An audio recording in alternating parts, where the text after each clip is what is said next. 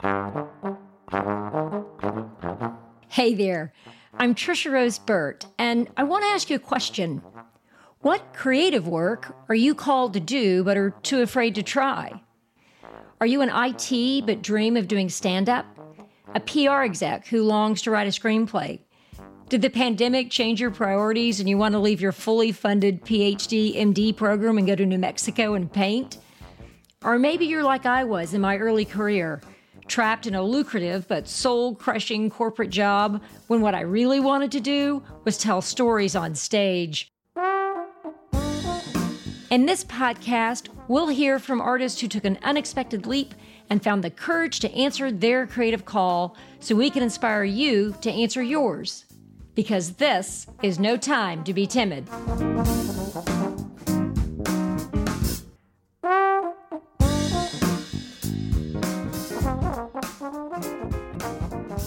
Welcome to the show.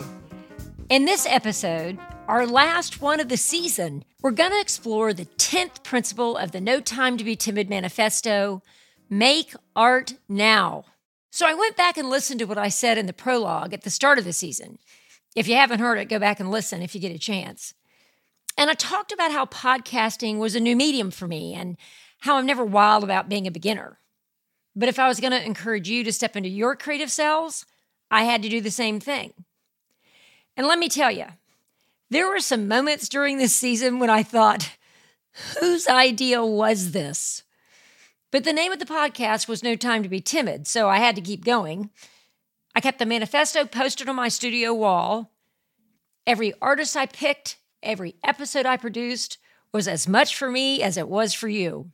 Recently, my creative coach, Mark McGinnis, who was my guest on episode 4, said something very wise.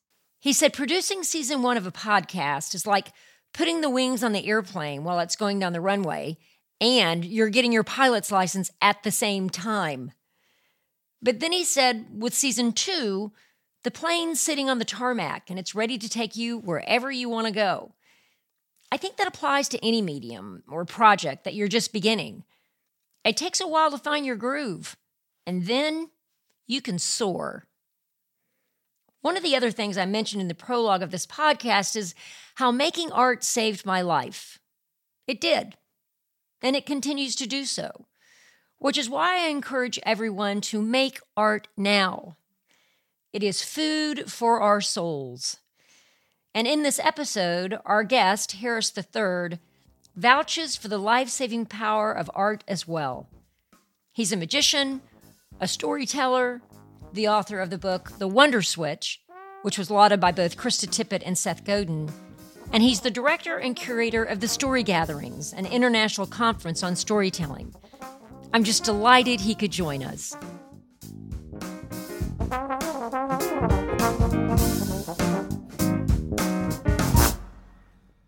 Okay, Harris, tell me, what was your first act of creative courage? Probably at 9 years old. I got a magic kit for Christmas from my grandmother, which was not at all what I wanted for Christmas that year. I know this sounds crazy, but even at 9, I thought magic was kind of cheesy. Most kids love magic. But my only experience with magic tricks around 9 was like just seeing this guy come to my school. And maybe there's a part of me that actually thought it was cool. Now that I'm telling the story, I've not thought about this before. I've been thinking a lot about how bullying as a child shaped me in the way that I saw the world. And now I'm even wondering if I actually thought the magician who came to my school was actually cool, but because the older kids around me, I was in a very small school with just a few kids per class, they were like, oh, that was so cheesy. That was so dumb, blah, blah, blah. And they were making fun of him. So I was like, oh yeah, totally. That wasn't cool. But long story short, I learned this magic trick at my grandmother's house in the bedroom I was staying in. I think to myself, this is not at all what I asked for Christmas this year. I get this magic kit. I developed the courage to like go perform this first trick for my mom and dad, thinking it was going to be dumb. And they thought it was going to be dumb. And then I walked in. I'm like, Mom and Dad, gather around. Here's what Grandma got me for Christmas. I put a little red ball in a cup. I covered it up with the lid. I took the lid off. It disappeared. Put the lid back on, waved my hands. Magically, it reappeared. Their chins dropped. Their eyes widened. They were like, whoa, what just happened? How did you do that? They were genuinely amazed. Now that I've actually studied the neuroscience of awe and wonder, I realized that wonder was contagious. Now I understand what's happening. But in that moment, my mind was blown. I couldn't believe that I just done something to impress someone else. And it was the first time that I ever remember someone else being amazed by something that I had done.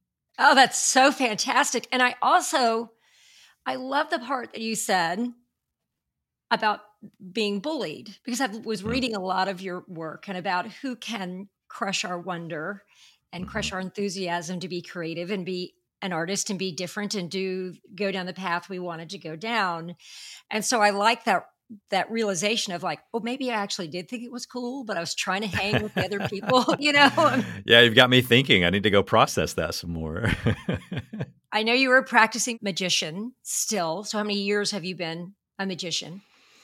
Depends on when you start counting, because there's not really a clear defining moment where I was like, oh, I'm going to be a magician now. It's just, I did way more magic shows at 12 than I did at 11. I did way more magic shows at 13 than I did at 12. But I specifically remember sitting down with my parents at our little kitchen table when I was 15 years old, and them explaining to me at tax time that I had made more money doing magic shows that year than they had made through both of their minimum wage jobs combined. It Wow. just kind of snowballed. And so there was never this clear time where I'm like, I'm going pro. And so it's hard to kind of calculate how many years I've been professionally performing magic, but I got a magic kit for Christmas 30 years ago this month. That's hysterical. And also just how those things can happen in our lives. We have Yeah. no idea what trajectory it's going to put us on. No idea. Yes. Yeah. I certainly didn't imagine it. Yeah. So I was fortunate enough to go to your story conference in September, Hmm. and I got some of the story firsthand from you. And I want you to tell a couple of pieces of that, because I'm like you, a spreader of the gospel of story, and yours was incredibly powerful. Yeah, sure. I mean, I performed on a cruise ship for the first time when I was 16. I was touring professionally. I dropped out of high school after my freshman year to go tour full time. My parents called it hotel school. It was like a homeschooling program, basically, that I did on the road. But I remember absolutely nothing that I learned after freshman year. It was full, undivided attention to touring professionally as a magician. I mean, it's pretty ironic. You think about, someone who from an early age was trained in the ways of deception, like how to trick people for the sake of entertaining them. And along the way, I was being tricked and deceived myself. By the time I was 21, I'd made $1 million. But one, no one had taught me how to manage money very well. And that wasn't my parents' fault. They never had money to Yeah. manage. My Yeah. mom worked as a housekeeper on a college campus. My dad cut out foam that went inside of furniture at a factory. And so performing these minimum wage jobs didn't give them lots of resources. So they didn't have any practice managing money. And even if they did, I have a feeling, knowing what I know now about myself, I wouldn't have listened to them anyway. Right. I was like, I've got it all figured out. I'm going to go travel the world. I'm going to get rich and famous. So I'm making all this money. I'm just keeping up with the Joneses. I'm believing all these lies about myself that aren't true, that were fed to me by thousands of messages and advertisements a day. And I'm just consistently reaching for the illusion of more. And so it doesn't matter how much you have. I was making good money at 21. It doesn't matter how much you have. It's never enough if you're constantly reaching for the illusion of more. And so keeping up with the Joneses led me to make some really bad financial decisions. I racked up over $300,000 of consumer debt. We're not talking about mortgages, like to buy a home. That didn't include the mortgage on my home that I just built. That's just bad consumer debt on just stuff. Trying to impress other people so I could manage their perceptions of me and somehow control the narrative that they had about who I am and how I wanted them to see me. And so that led to everything kind of coming crashing down at 22, not knowing who I am or what to do with my life, or how to dig out a mountain of debt. That'll get your attention. There's obviously more to the story. I'm now 39, but that's what led to that moment that you referenced. Yes. There are those moments in our lives where it's like, okay, so there's that. Hmm. And now what do I do with that Hmm. information that's in front of me, with that story that I have now told? Tell the moment, please, if you will, the part in the story Yeah. where you had a moment that puts you on a different path. Yeah. Coming out of that experience, I never actually filed for official bankruptcy. I had to sell my house. I sold one of our cars. We moved to the opposite side of our town. My wife and I got invited on this artist retreat down in El Salvador, and I interacted with poverty for the first time. By that point, I'd performed in multiple countries. I'd done tours in Europe. and even some parts of Southeast Asia, but had never actually gone into communities and interacted with poverty, interacted with people that were living in a one-room shack, Mm. struggling to figure out where the next meal was going to come from. Meanwhile, I'm whining and complaining about how difficult my life is back home in America. And so you start to have these wake up moments where you're like, what am I doing with my life? What I did know is that I didn't want to be on the path that I was on. I just wasn't sure where to go from here, right? What to do next. I knew what I didn't want to do. I just didn't know what I wanted. But the only thing I knew how to do was magic shows. And so I was just kind of just responding to these random invitations. If you wanted a magic show, I would go do it. Some of it felt I was a little bit cynical towards it. And one of those things was performing in schools. Every now and then I would do an evening show at a theater, which I kind of enjoyed more than going into a school gymnasium, right? Like I like the theater. It's a better stage, a better sound system, better lights, a lot of glamour. Yeah, Okay, not quite, right? A lot of glamour in a school gymnasium. Yeah, exactly. So I remember walking into the school in the state of Michigan, and all I was there for was to try to sell some tickets to a show later that night. And I walk in, the principal goes, "Oh, you're the magician." I'm like, mm-hmm. And he goes, "Well, you know how to trick people, right?" I'm like, "I mean, what do you say that? I guess that's what a magician does, right?" And he goes, "Well, instead of just going out there and doing magic tricks for those kids, can you like help them understand how they're getting tricked into making the choices they're making?" I was like, "Excuse me, what?" He's like, "You've traveled around the world. I read your bio. I bet you've learned a lot." Not knowing anything about my story and what I was, this mountain of debt I was trying to dig out of. He's just like, "Go share some of your story." No one had ever asked me to do that before. I had presented messages, right? Like, "Hey, here's this company event. This is our theme. Present this message." Or, "You're at this church event. Present this message. You're at this school event. Talk about bullying." No one had ever said, "Tell your story, whatever that story is." And so I'm like, in my mind, I'm like, I don't think I'm what you're asking me to be. He starts describing it, and I'm like, sounds a lot like a motivational speaker. And that was as cheesy to me as magicians when I was a kid. So I'm like, I'm not That's going to be magic at that. 9. Yeah, exactly. Long story short, he's like, "I believe in you." Gives me this pat on the back, goes out, introduces me, right? I walk out on this gym floor. It's like 1,000 teenagers. I do some magic. I don't remember all the tricks I did that day. I do remember I got out of a straitjacket. That was the last thing that I finished with, a la Harry Houdini. A couple students strap me inside of it. I get out of it. And that's usually the point where I'm like, ta-da, I got out of a straitjacket. Everyone claps, and that's the end. And I look over as I'm getting out of the straitjacket, and this principal is like giving me this thumbs up, like, "Come on, like this is the part, like tell them your story," right? Yeah. And it's like a home video etched into my brain. Like I remember looking at the straitjacket, looking up at the audience, looking back at the straitjacket, and thinking that was really hard. Like it's hard to get out of a straitjacket. It's even painful sometimes. I've pulled a lot of muscles around my shoulder trying to get out of a straitjacket. And I just remember thinking like, gosh, I've had a lot of straitjackets in my lifetime, metaphorically.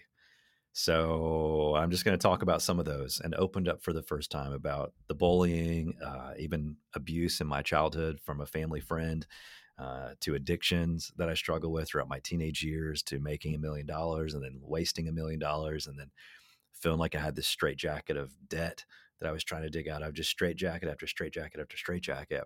And ironically, I didn't have any answers. There was no like motivational speech at the end. It was just, here's my story.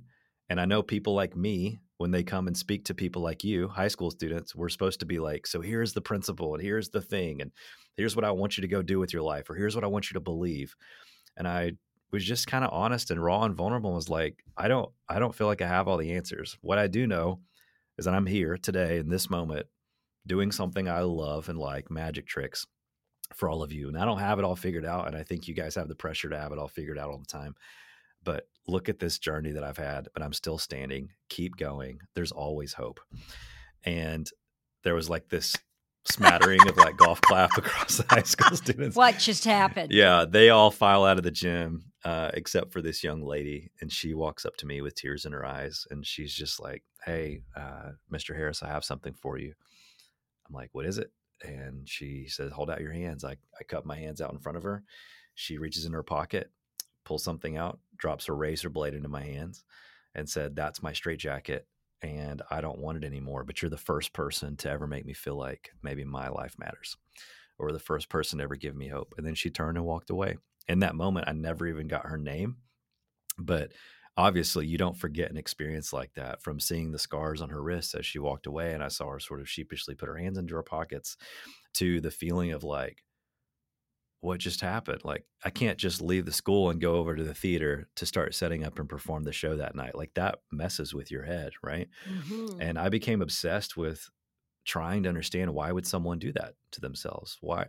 Because I'd had some rough experiences. Like, when you experience abuse as a child, we're not talking about just words in the form of bullying, like actual abuse. That's hard. That sucks. But it never led me, for some reason, to the point of like self harm or thinking about suicide. And so I'd never interacted with someone who had hurt themselves like that. And I just went down the rabbit hole of research to try to understand why.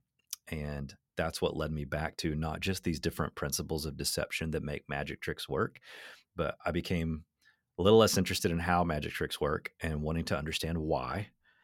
That helped me discover narrative and the power of storytelling and the role that storytelling and storytellers play in the world. It made me become disenfranchised with the idea of entertaining people, and making money. It made me far more interested in creating meaning in the world, because that was addicting, right? In a healthy way. I was like, whoa, I want more of that. I want Yeah. less of signing autographs and, Harris, can we take a selfie? Less of, how'd you do that magic trick? Can I guess? And you tell me if I'm right or not. And more, hey, that story you just shared changed my life. That story you just shared gave me hope. Hey, your willingness to be vulnerable today changed the way that I see my world, see the world and my place in it. I wanted more of that. So that whole experience of sharing my story turned my life upside down in the best way possible. Yeah. Yeah. And I mean, it's a really powerful testimony to the power of story. And we're not encouraged to be vulnerable in this world at all. Yeah. And when we are vulnerable, there's just seismic shifts that can happen with people, you know. And when someone encourages you to, God bless that principal, whoever he is, you Hmm. know what I'm saying? Who said, "Hey, your story matters, Harris. Let's hear it." And then you Yeah. had this snowball effect of changing so many people. Yeah. But I want you to close that story loop about the young Mm. woman who handed the razor blade to you. Yeah, sure. Like 10 years later, to be honest, I had this photo of me getting out of a straitjacket, which I hadn't done in a long time. And it was sent to me by a photographer who was at an event that I was speaking at. It's like, hey, look at this cool shot of you holding up a straitjacket. I feel like you just conquered the straitjacket and you're like holding it up in the air in triumph. And I'm like, that is a cool photo. Maybe I'll post that on Instagram. I go to post it on Instagram, and I started with the photo first before the caption.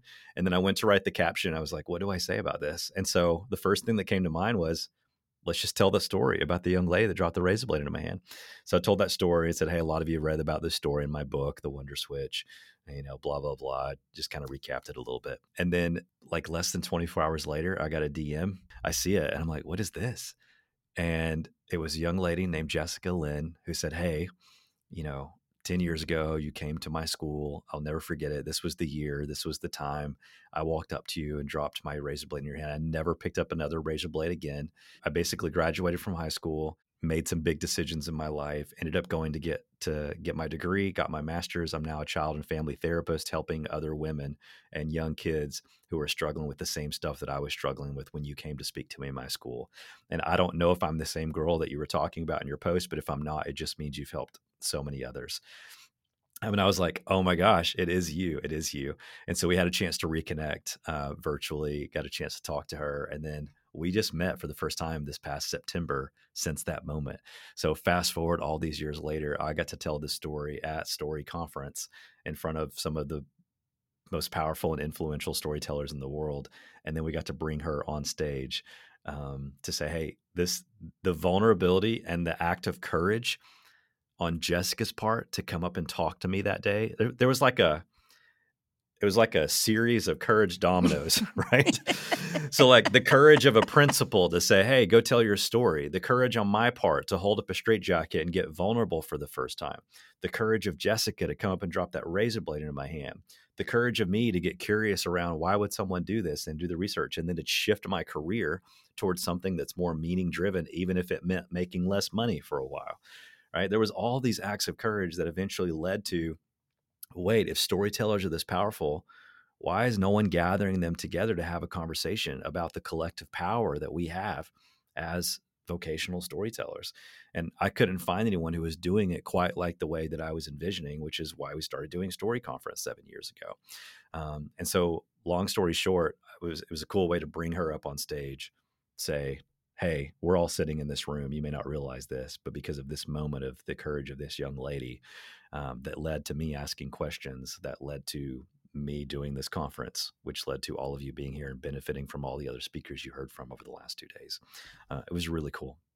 It was wildly moving. I mean, because this was my first conference I had been to. And because I'm a storyteller and I've had those moments where people reflect to me, oh, this is what your story meant to me. And it's incredibly moving when you hear that. And it also, as a storyteller, you go, I have to be really responsible for what's coming out of my mouth because people are listening, Yes. People are listening. Yes. And I want to be sharing those things that are hope and hopeful and really add meaning to the world. But when we all saw her come out on stage and heard the story, I mean, I don't know that there was a dry eye in the house. And also the most wonderful thing you did was apparently she was getting married the next month or something. And I was like, people are good, because you had said, put the QR code up on the screen and said, give her a wedding present. And we're all like, donating money through Venmo like crazy people. It was just this really, it really is this like hope in humanity thing happening there when you can just buoy someone along, all because of courage, all because of story. It just makes such a huge difference. Yeah, that's awesome.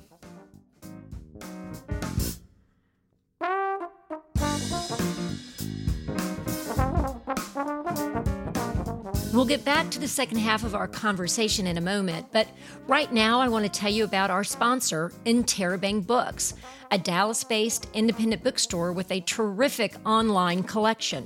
At Interrobang, their dedicated staff of book enthusiasts will guide you on your search for knowledge and the excitement of discovery.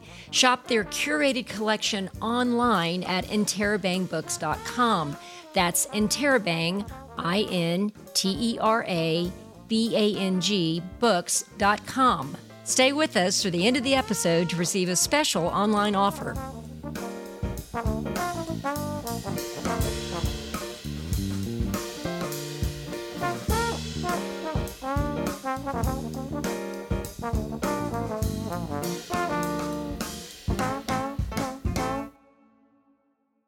Harris, I have to tell you, you are the finale guest in our first season. Oh gosh, I'm honored. We have this No Time to Be Timid manifesto, and you sort of check every point off the manifesto and the life that you've led. But we started out the prologue with this quote from Mary Oliver. The most regretful people on earth are those who felt the call to creative work, who felt their own creative power restive and uprising, and gave to it neither power nor time. Yeah. I just love that quote. Yeah. I love that quote. I think it's similar to Maya Angelou when she said that there's basically no greater burden than carrying around an untold story inside of you that's meant to be told. That's a paraphrase and I butchered it. I'm not as poetic as she is, but yeah, we don't do well as human beings when we know there's potential inside of us and we aren't fulfilling it. Yeah. I really love this idea of the misuse of imagination. I love the idea that we're imagining things as kids, but we don't think we have an imagination as an adult. I mean, when I went to art school, I thought I had no imagination whatsoever.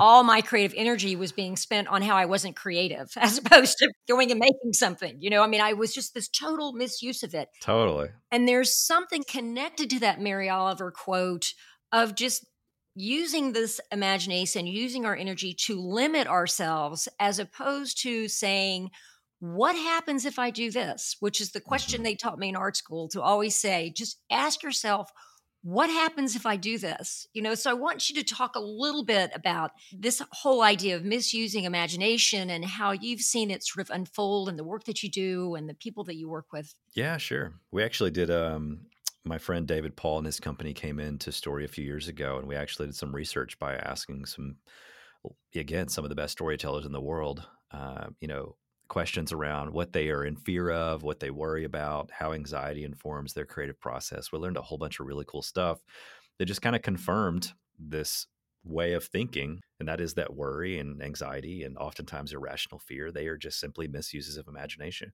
And a lot of that came out of me getting frustrated because I was hired by all these companies to come in and talk about creativity and innovation. And we love to use the word creative as a noun, like, oh, I am a creative, or they are the creatives. Creative, oftentimes in many organizations, is a department down the Hmm. hall. And Hmm. so you have a leader who's bringing me in going, hey, can you talk to these people? They seem to have lost their sense of creativity. They're not thinking in innovative ways. And I'm like, well, no wonder they're trying to outsource creativity to the office down the hall because they are the creatives, not Hmm. them. And Hmm. if creative is a label that we use for a certain type of person or a group of people, well, then that means it can't be used by everyone. If you are creative, that means maybe I'm not. Yes. Or if you are the creative or a Yes. creative, right? And it's really easy to sort of then use that as a scapegoat. Well, I don't have to get creative. I can stay stuck in my ways. The best way to understand this is to actually think about story as an operating system. In our work, we call it the story OS. Essentially, narrative drives behavior. We are storytelling creatures. We walk around all day long making up stories to make sense of our world, to make sense of our pain, of our experiences. We even go to bed at night while we are physically sleeping. Our brain stays up all night long telling more stories Hmm. or doing some sense making around the stories we experience throughout our day. And so, if we are these storytelling creatures, it is the stories that we tell ourselves, these narratives that we adopt as true, regardless of whether they actually are true, which is a huge caveat. We could spend hours talking about just that. For better or for worse, these narratives that we adopt as true, they are what drive all of our thinking, all the choices we make, the way we behave, the way we think, even the way we see ourselves in the mirror. It does not take more than a few magic tricks to prove that seeing is not believing. Hmm. But we live as if what is true is equal to what our senses perceive. Like, I'll believe it when I see it. It's a common Hmm. saying, right? Hmm. I can make a table levitate on stage. I could cut a lady in half and put her back together again. You saw it with your own eyes. It doesn't mean it was actually happening. It was not real. Yeah. But what the science supports is that we as storytellers, these narratives, which drive our belief systems, those beliefs actually inform what we see, which is why Jessica could stand in front of the mirror. And even though everyone around her, like her parents, saw a beautiful young lady who had amazing potential to be successful and could connect with others and was super likable, the lies that she had believed had turned into narratives. Those narratives were changing the way that she saw herself in the mirror. So she saw someone that wasn't good enough, that wasn't thin enough, that wasn't talented enough, that wasn't perfect enough. Fill in the blank with whatever Yeah. enough you want. Yeah. It's there, right? And so if we're storytelling creatures, if narrative drives behavior, that means we are always fast forwarding. Story is the operating system of our brain. My phone runs off of iOS. My brain runs off of Story OS, Yeah. which means we're fast forwarding in every single situation. All these different scenarios, your brain is simply fast forwarding in the story. We are all curious. You can't turn curiosity off. It's what we do as human beings. But when someone comes up and says, I'm not creative, we just look at the stories they're telling themselves and we realize, oh my gosh, you're writing like an Oscar-worthy screenplay in your head. It just happens to be a horror film instead of something hopeful and optimistic, right? And so that is creative energy. We are creating these stories about the future all day. We are recreating stories from our past all day. It's all creative energy, which means every human being on the planet is constantly creating from a place of curiosity. We are just misusing that creativity. We are misusing that imagination by allowing it to be consumed by negativity, pessimism, worry, fear, anxiety. And all we got to do is practice a reallocation. And by reallocating, yeah. You talk about the idea that I may have wonder in one area of my life, but not another. Like, I may be able to do it here. Like, I'm really good at business. I'm a great parent, but I Yeah. couldn't be creative. I couldn't excel there, whatever the word excel means. In our coaching work, we were working with a client who was incredibly creative and innovative. Their wonder was thriving in their professional work life, but not in their relationships. So Mhm. it's like, oh yeah, let's try it this way. We could totally do this and disrupt this thing and recreate the way this has been done forever. This person desperately wanted to be in a marriage relationship, but then just was not taking the action necessary to pursue any relationships. And that's when I realized, okay, there is not a one huge overarching narrative. We have these sort of subplots in our lives. We all have a political narrative, a family narrative, a financial narrative, a religious narrative, right? We could go on and on and on. And so the presence of wonder in our lives is connected to whether that narrative is broken or healed. The thing that breaks a narrative is trauma, obviously, just like any other story. And so this particular person had a lot of trauma that was unresolved and unhealed in their relational narrative, in their romantic narrative, but not in their work narrative. Their work narrative had been absent of trauma and it had only been awesome, right? And so wonder was present, which gave birth to curiosity, because I think curiosity is just wonder in action. One type of curiosity in one narrative, a different type of curiosity in the other. Yeah, what's also interesting is you were mentioning about when our wonder can get crushed Hmm. and who can crush Yeah. it and then who can flip it Yeah. back on. I can remember when I was in art school and I was really proud because of instead of painting strokes, I had used stitching, right? And I was doing all this type of stitching on a canvas. And then this one Hmm. assistant said, "Well, that's kind of a cheap solution, don't you think?" And I mean, it Mm. just floored me. I was just reeling. And then a couple of weeks later, I had another teacher go, "Well, what a good idea that is." I was like, "Okay, I'm back to you." But there are these influential people in our lives who, Mhm. with one comment, can, instead of saying, Mhm. "Oh, I want to go take that television class," they'll Mhm. go, "Why would you do that?" And you sort of scurry away. It's that wet blanket that comes out and you just run Yeah. away. Yeah. Well, you are a meaning maker because you're human. And so when he says that, you have to make sense of that experience. And so even if he gave you that short sentence, you as a storyteller have to turn that into a story to make sense of the pain or the whatever feelings you felt. And so oftentimes we make up the story in that scenario of, well, gosh, am I lazy? Am I untalented? Am I trying to take a shortcut? Am I even cut out for this? And you start questioning your entire existence as an artist, right? It's totally like I should not get out of bed. Exactly. But that happens to us from a very young age. A teacher questions us or calls us out. A coach has a bad day and you're out on the basketball court and overcorrects you in a way that's too extreme in front of your friends. And, when we're not equipped with enough emotional intelligence to make sense of those painful experiences, we have to do it by way of storytelling. And so we make up these stories, these narratives come gelled. And we go our entire lives not realizing that we've got enough agency to take back that pen, sometimes even from ourselves, and just rewrite a new story. Yeah. You've been making me think about magic in a very different way. Mhm. And I liked you have a line of the creative process of the magician. And in my very small brain, I was like, magicians do magic tricks. It never occurred to me that they had to create the magic tricks. Like, I don't know where I thought they came from. But talk to me a little bit about the creative process of a magician. I would say what makes it most unique is that we live in the land of impossibility, right? Like anything is possible with magic. I don't actually have the ability to make a car appear in the middle of nowhere. And David Copperfield cannot actually make the Statue of Liberty disappear, which means if he can't actually make it disappear, it is our job as magicians to reverse engineer a way to create the illusion that it disappeared, for me to create the illusion that a car appears, right? Making a car appear on a stage in a theater is far more complicated than making a car appear in a basketball arena on a gym floor, right? Why? Well, if I'm making a car appear, it's not materializing from nowhere.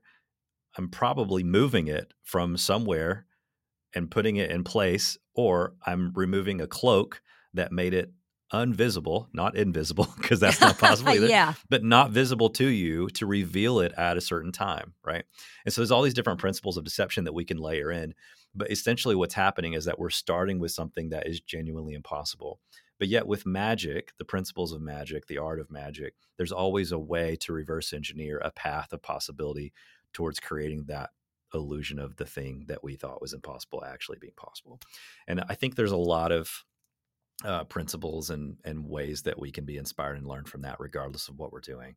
Far too often, we dream and create within the realms of what we conceive as possible. And that sort of puts us in a box and puts these parameters. And when I talk about this, a lot of people get sort of cynical and roll their eyes and they're like, oh, sure, sure, sure. Like anything's possible, blah, blah, blah. And it's not that anything literally is possible, but magicians are great proof that we can't actually do the stuff for real that you see us create on stage, but we don't let that get in the way. We Yeah. created the appearance that it was, and not having that constraint of having to operate within that realm gives us the ability to find ideas that otherwise we would never be able to find. Like, what if the car could come from the ceiling? What if we could cut a hole in the middle of Yeah. the Yeah. gym Yeah. floor in that NBA and raise it up from the bottom? What if we brought in a bunch of like chimpanzees that ran around during a part of the magic trick and people were so focused on the monkeys, they missed the part that we covered the car in like hardwood gym floor veneer and just drove it right behind the curtain. So when the curtain dropped, you're like, where did that come from? Right? There's so many options, but we start in the world of anything's possible. Way out of the box. Way out of the box. We most often skip over what I call the wow part of the creative process because most of us are looking at what's possible through the lens of how, Yeah. right? Magicians start with wow. What's the wow moment we want to create? How is like a completely separate meeting, right? But companies do this, individuals do this. We combine the wow stage and the how stage, and then all the how people end up howing the wow people to death. Like, that won't work. That won't work. This isn't possible. We don't have enough money. We don't have enough time, right? And if you just simply change those declarative how statements into questions, it allows creativity to continue, right? I'm a wow person. My wife is a how person. Her skill set and superpower is essential, or I would be bankrupt again in a ditch somewhere, dead, right?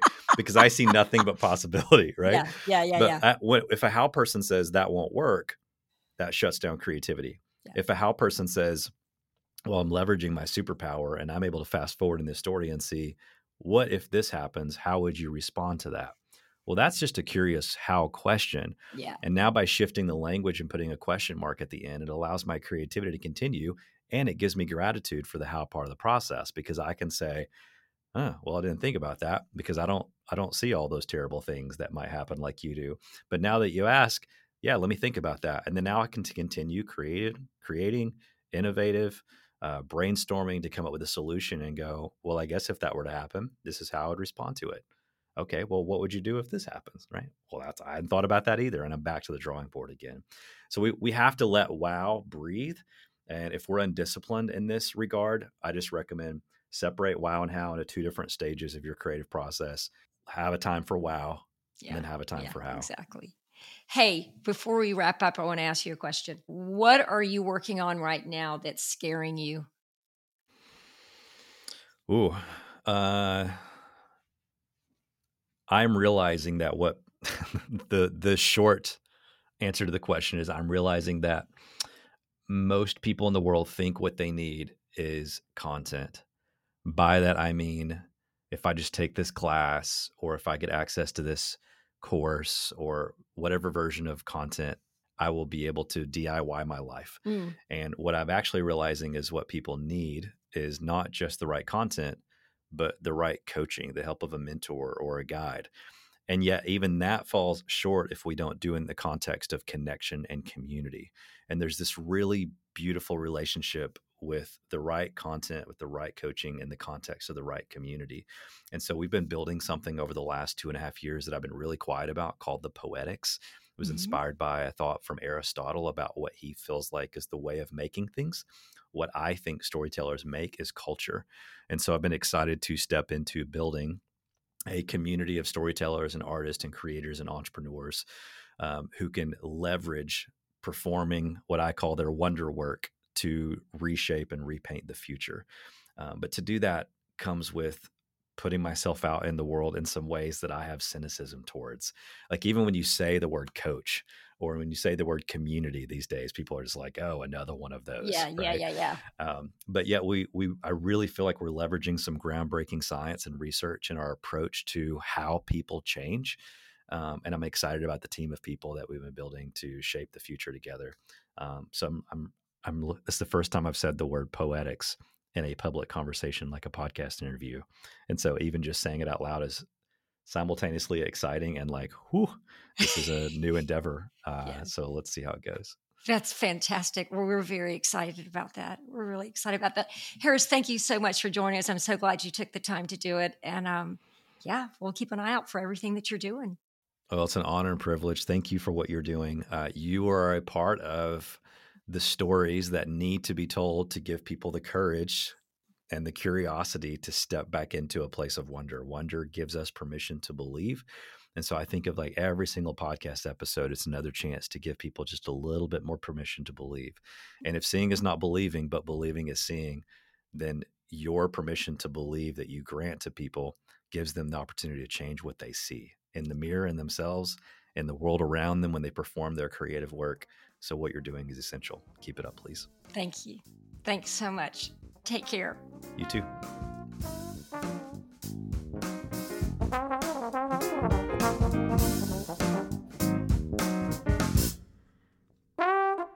Like every single guest I've had on the show this season, Harris makes me think about the choices I make and what I want to accomplish with my creative life. Here's some questions for all of us to ponder. Are you misusing your imagination and creating an Oscar-worthy horror film about your life instead of creating something positive? What stories are you telling yourself about your creative potential? And how could you create more meaning in the world? Think about telling your own story. And make sure to follow Harris on Instagram at Harris3rd, which is Harris and 3 lowercase i's, and check out this episode's show notes for more information.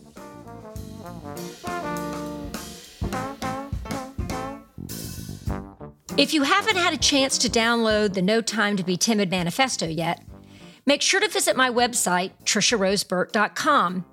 And while you're there, please reach out and give us some feedback about the show. We'd love to hear your thoughts.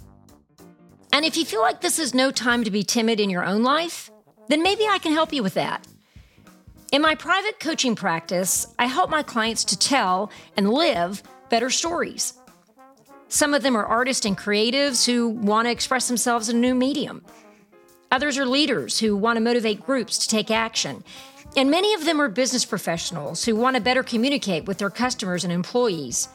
You can reach out to me at TrishaRoseBurt.com. And make sure to follow me on Instagram at TrishaRoseBurt.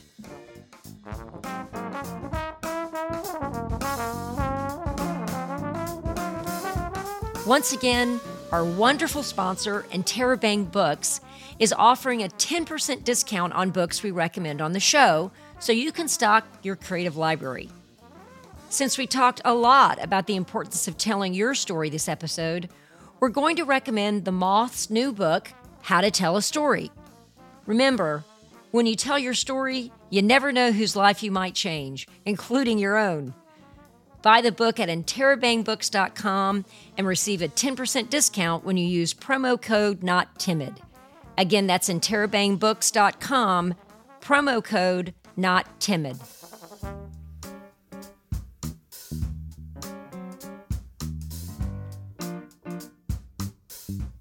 Thanks for listening to our inaugural season. We're already hard at work on season 2, so stay tuned. Most importantly, subscribe to the podcast so you'll be the first to know when season 2 launches. Until then, remember, this is no time to be timid.